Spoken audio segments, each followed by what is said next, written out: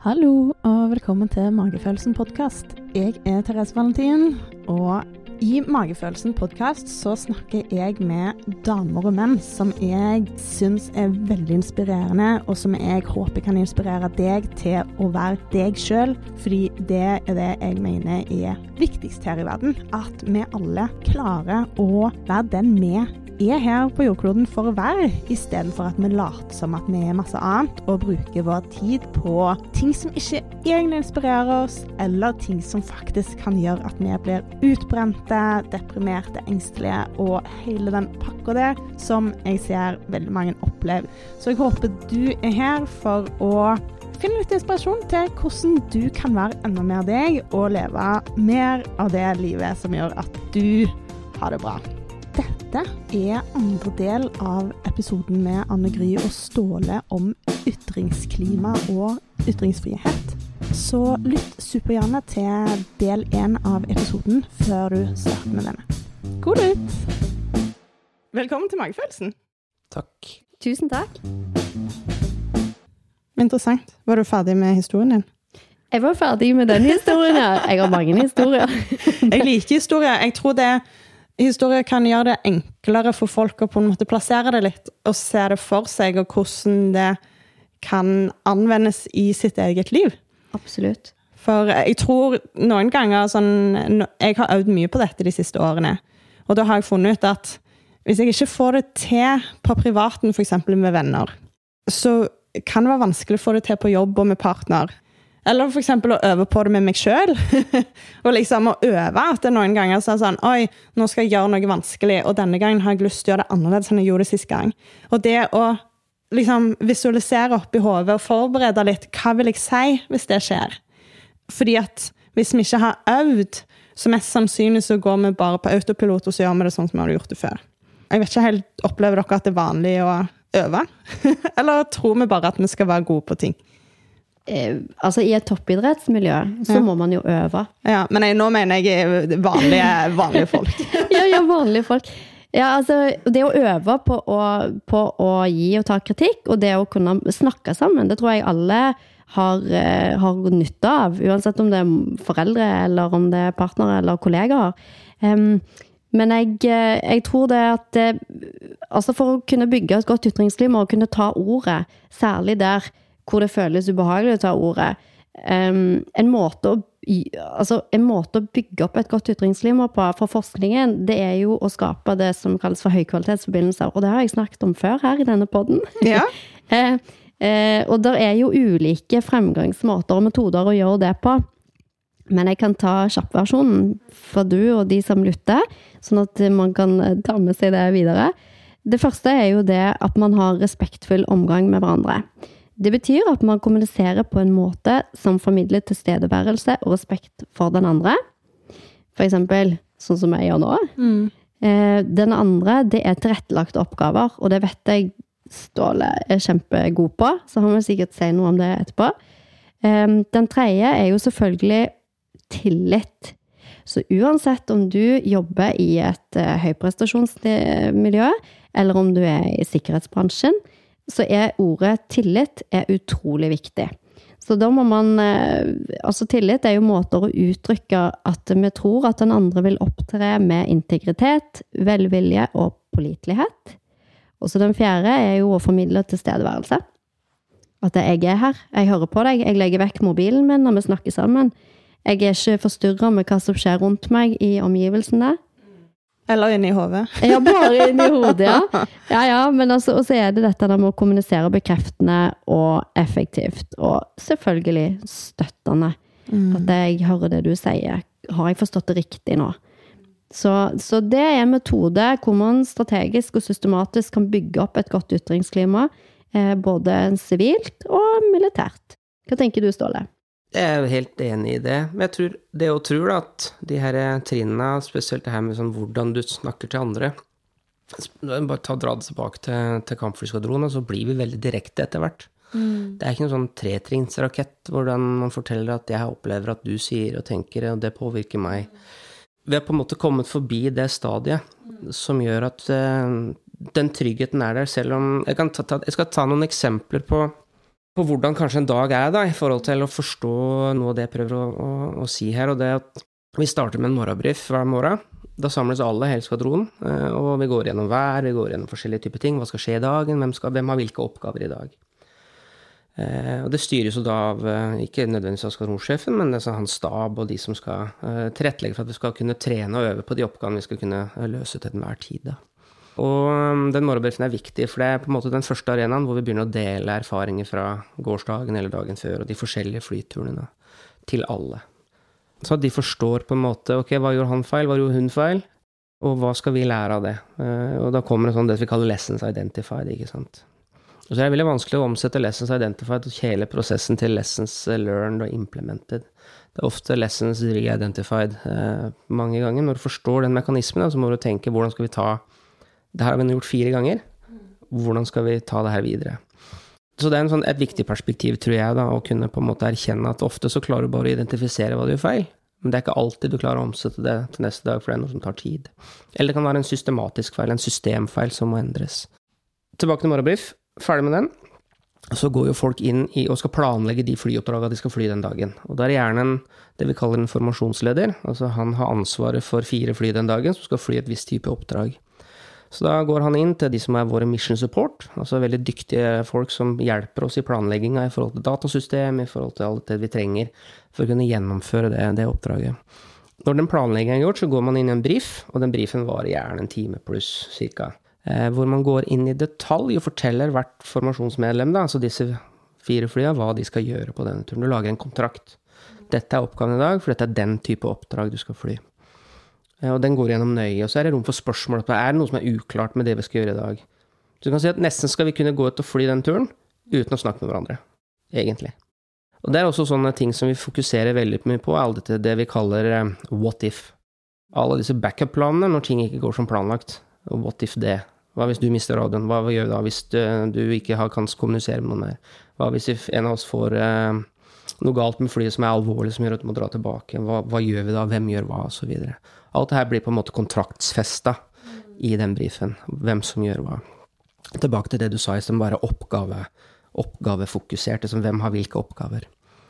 Så kler du på deg, starter flyet, sjekker på radioen og så videre, og så tar du av og flyr oppdraget. Og så det viktig å forstå at alt det vi gjør, filmes. Så alt dokumenteres. Det ikke mulig på en måte å snike seg unna, hvis man tenker at, oi, her gjorde jeg noe dumt. Det kanskje en av de tingene vi fokuserer på. Så ja, du gjorde noe dumt, men det skal du fortelle resten av skvadronen I morgen, på morgenbrief. For når du har flydd turen, landet, så laster du ned de dataene du trenger for flyet, og så skal du debriefe, fordi du skal dra ut læring. Fløy vi den planen vi briefa? Ja, bra. Hva virka ikke? Fløy vi den planen vi briefa? Nei. Ja, hvorfor ikke det? Jo, for forutsetningen endret seg underveis. Vi hadde en annen. Vi måtte kalle litt stridsledelse. Vi måtte ta ting litt mer på sparket. Og så prøver hele tiden å måle effekten ut av det oppdraget opp mot en plan som du hadde lagt. For det sånn du skal på læring, for da må du gjøre endringer I planen til neste gang. Endringer I taktikk, endringer I forskjellige type ting. Og I den debriefen, når du går inn I debriefen, så selv om jeg var skvadronsjef, så betyr ikke at jeg var den flinkeste på skvadronen, langt derifra, for det var heller ikke jobben min. Jobben til skvadronsjef, mitt perspektiv I hvert fall, at jeg skal legge til rette for at de andre skal bli de dyktigste. Men det å erkjenne det da, kanskje følt at du har vært veldig god selv en gang I tida, og erkjenne at det ikke rollen min lenger, I et sånt høyprestasjonsmiljø, den vond. Den tar litt tid å innse selv at ja, jeg ikke han. Jeg kanskje en av de som, sånn som du har sett på deg. Så I den debriefen, når vi skal gå inn, så kanskje jeg ikke var formasjonsleder. Kanskje jeg var nummer 3, hadde et annet type ansvar, ikke sant, I de 4 flyene som skulle gjøre et oppdrag. Og da legger du graden fra deg på utsida. Som betyr at den yngste, han kan være veldig direkte, han veldig direkte, eller hun veldig direkte og ærlig med meg på å fortelle meg hva det der Ståle, det var ikke riktig. Det gjorde ikke henhold til plan, sensorene dine var sånn og sånn, du valgte å gjøre sånn og sånn, derfor ble vi skutt ned, altså simulert I trening da, som et eksempel. Og det må jeg bare erkjenne. Men det på en måte det jeg mener et sunt ytringsklima når liksom hierarkiet viker for at vi skal gjøre laget bedre for å løse oppdraget. Da har du kommet et sted hvor du har et godt ytringsklima. Og så da kan det ha skjedd ting som vi tenker, det her deler vi på morgenbrief dagen etter, for det her relevant for alle andre.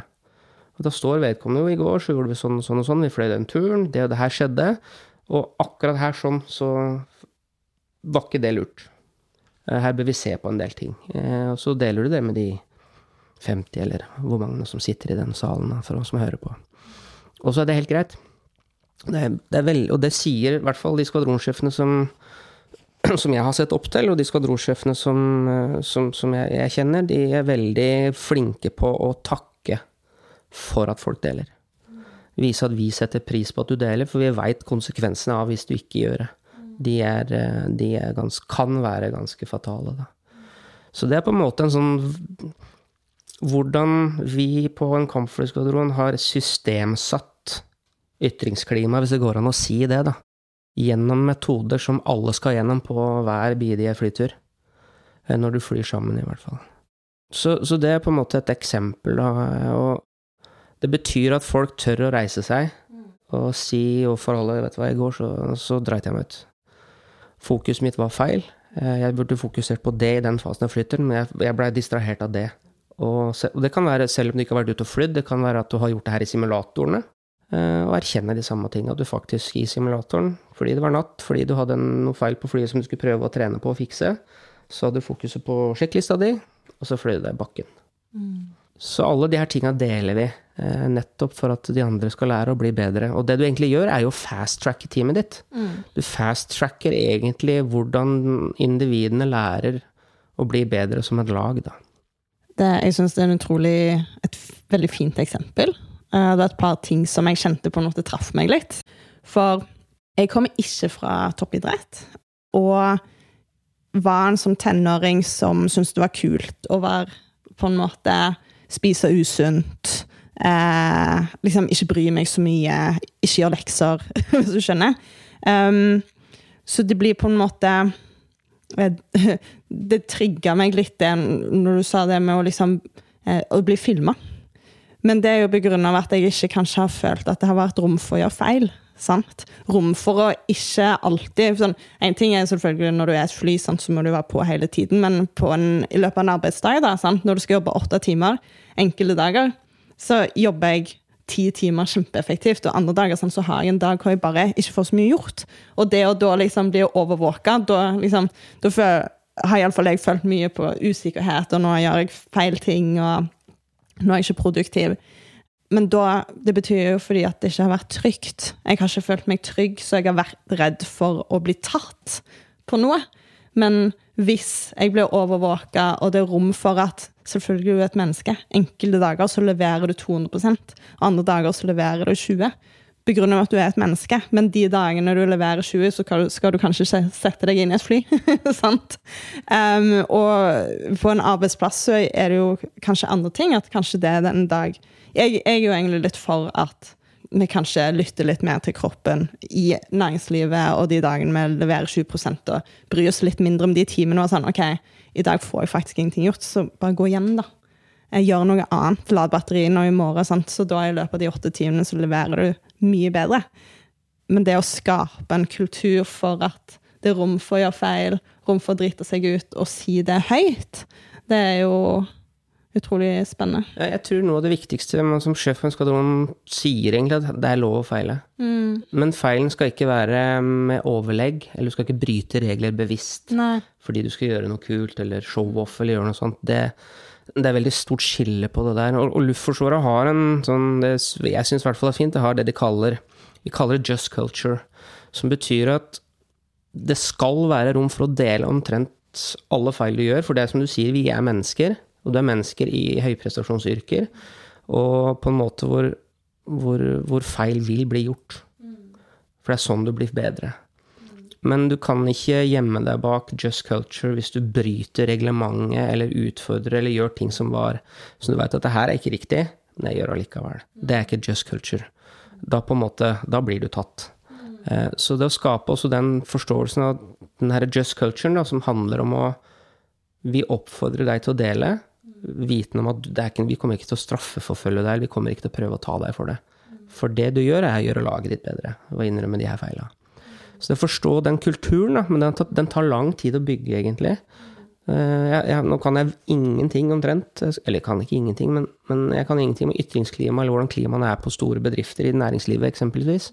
Men ta en trainee da, som skal komme inn på jobb. Hvordan onboarder du vedkommende til å her skal du si fra, selv om du trainee. Hvordan gjøres det? Det rom for det? Kan det gjøre det en stor bedrift? Så på en kampflyskvadron så det lettere, fordi vi ganske få mennesker sammenlignet med de her store selskapene, selvfølgelig. Men de fleste norske selskaper jo små og mellomstore. Ja. Det jo noe sånn 98% har færre enn 50 ansatte eller noe sånt sted. Ja, det det I hvert fall I norske. Ja. Kan jeg legge til noe? Ja. Altså, jeg må bare si, jeg synes det så utrolig inspirerende å sitte her med dere to. Det så kjekt, og jeg har så stor respekt for hva du gjør på Ståle, og jeg så takknemlig også for det du har gjort og det du gjør. Så det viktig for meg å få fram. Også deg, Therese. Det så kjekt, og du gjør også en veldig viktig jobb. Jeg har lyst til å legge til noe med dette her som Ståle snakket om nå I stad. Altså poenget med å bygge psykologisk trygghet, det jo fordi at den samlede og den individuelle prestasjonen skal være så bra som mulig. Det derfor man bygger det. Og så det sånn at det ingen som blir verdensmestere hvis at man ikke tør å spørre lagkameraten sin, gidder du å ta og snu passningen din 2% litt mer til høyre neste gang? Eller gidder du å ri på en måte litt mer bak meg? Eller det du gjorde der, sånn som Ståle sa, det kunne vært bedre på den og den måten.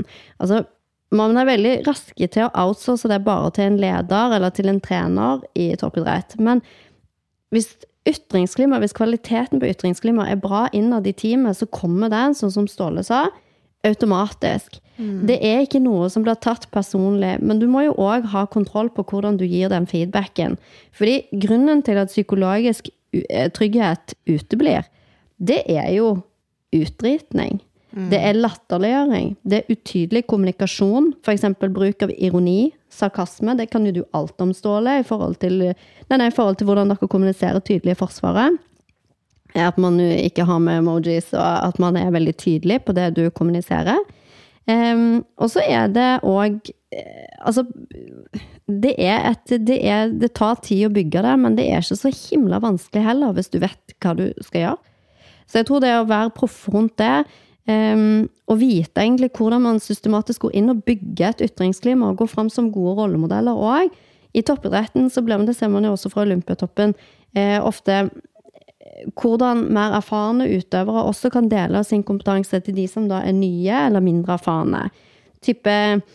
La de som nye få lov til å spille først, for eksempel. Eller la de som nyansatte kanskje få lov til å holde et innlegg først. Og så har man de som mer erfarne eller høyere på rangstigen, at de også støtter opp om de nye, men ikke en til en, men foran alle andre. Og sier sånn, hør på det som hun sa nå, var ikke det bra, folkens? Han hadde super gode poeng.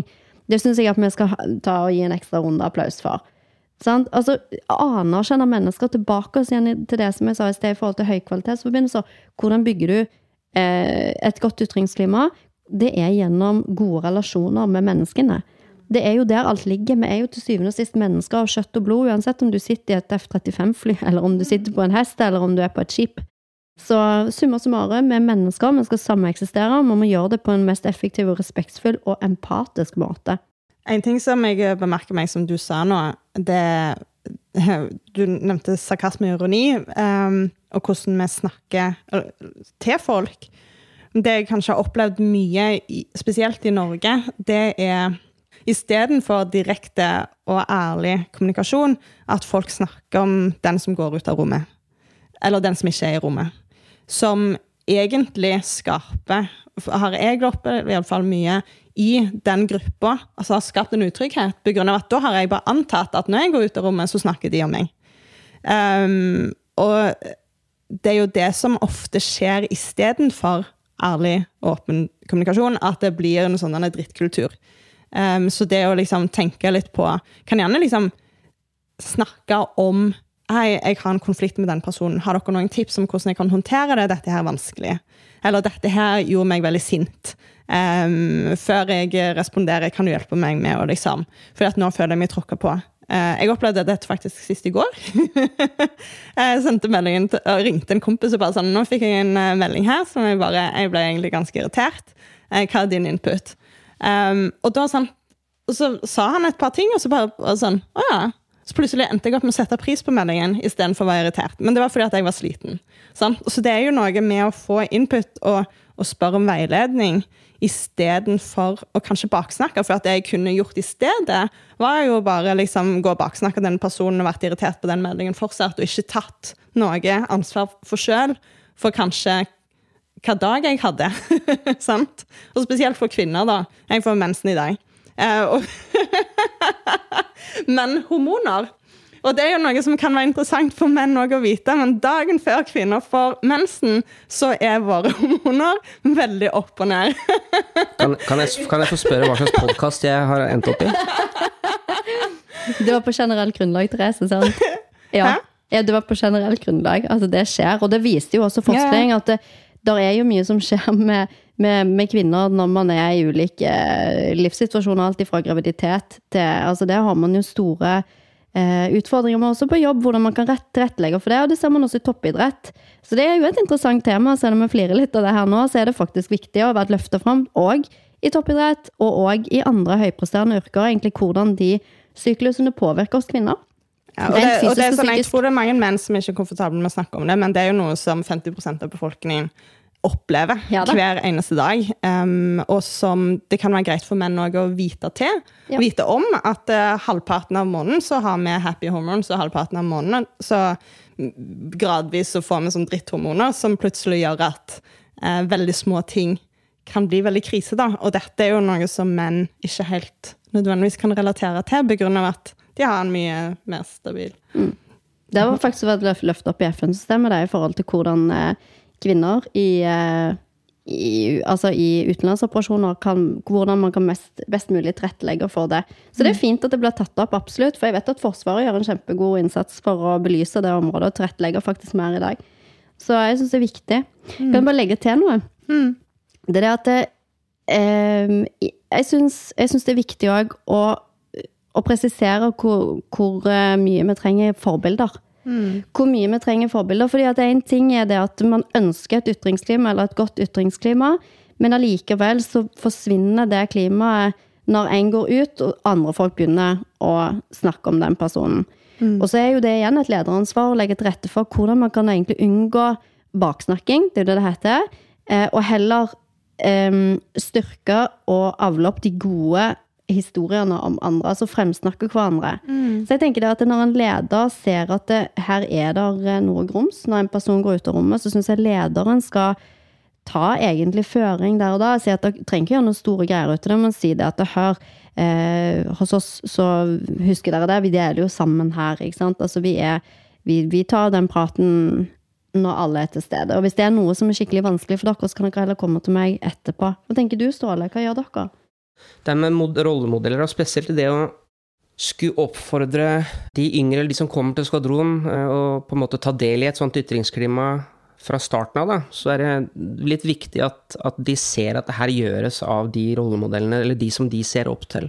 Men det tror jeg skjer, jeg har aldri som skvadronsjef, I hvert fall aldri gått og sagt til folk som jeg vet faglig veldig dyktige, og som jeg vet har en sånn høy standing på skvadronen, I morgen eller så skal du gjøre det. Men de gjør det helt uoppfordret.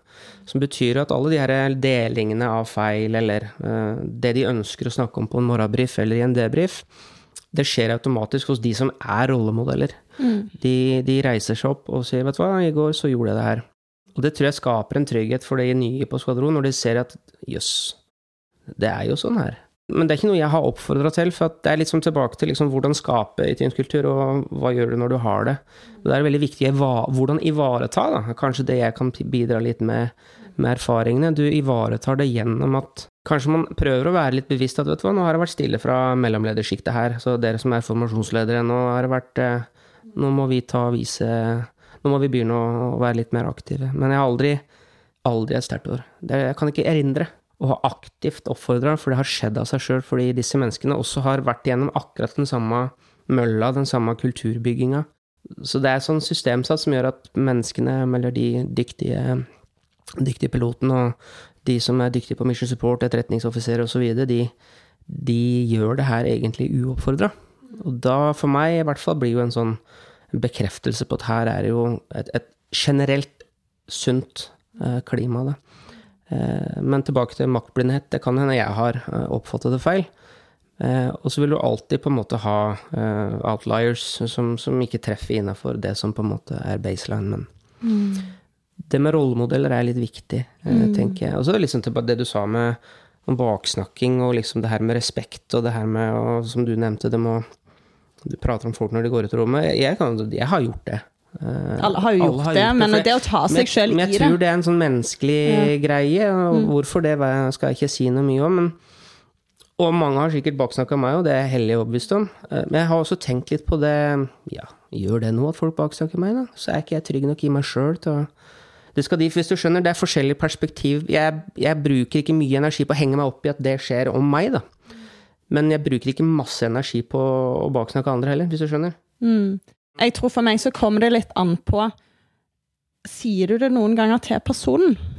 Eller bare snakker du om det bak ryggen? Fordi at det opp mot ytringsklima, så tenker jeg jo at hvis du snakker med personen om det, så synes jeg at det greit. Men hvis du bare snakker om frustrasjonen bak ryggen, så blir det jo egentlig, da kanskje du gir ikke rom for at personen kan forbedre seg.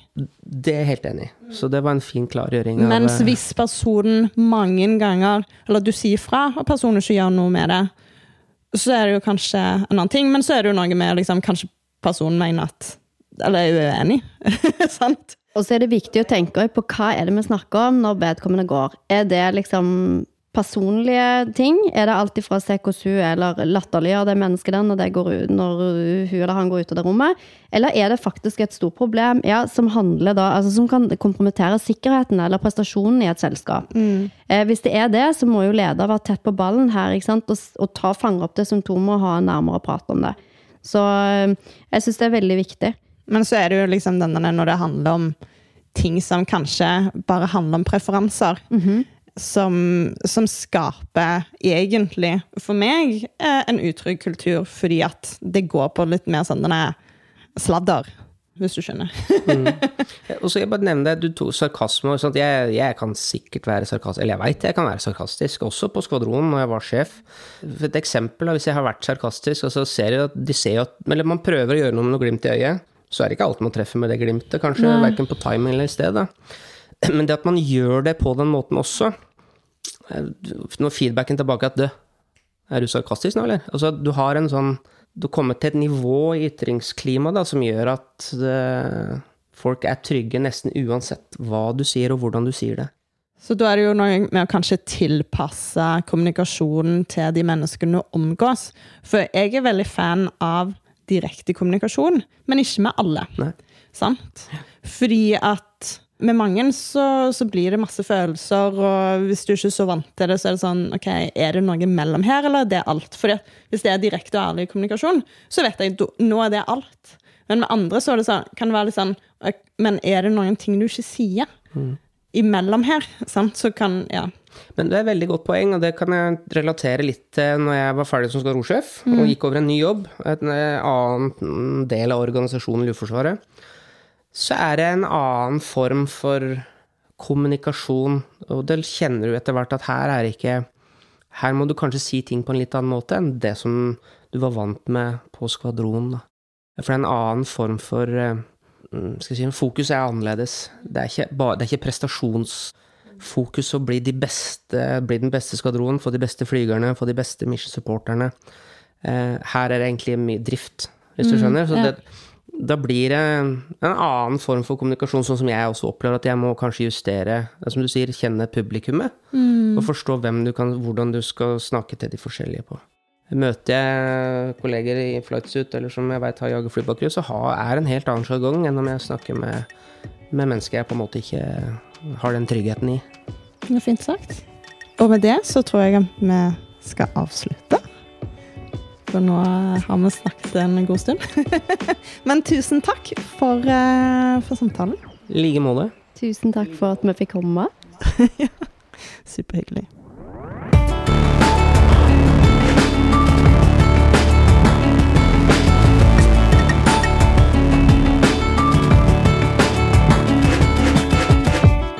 du likte denne her episoden, så håper jeg at du ønsker å lytte til noen av de andre episodene mine, som ligger overalt der du kan lytte til podcast, og at du legger igjen en tilbakemelding eller en stjerne på Apple Podcast, sånn at jeg kan nå ut til enda flere med disse fantastiske historiene til disse damene. Det var alt for meg i dag. Lag deg den dagen du ønsker å ha i dag, etter de behovene som du faktisk har. Vi snakkes!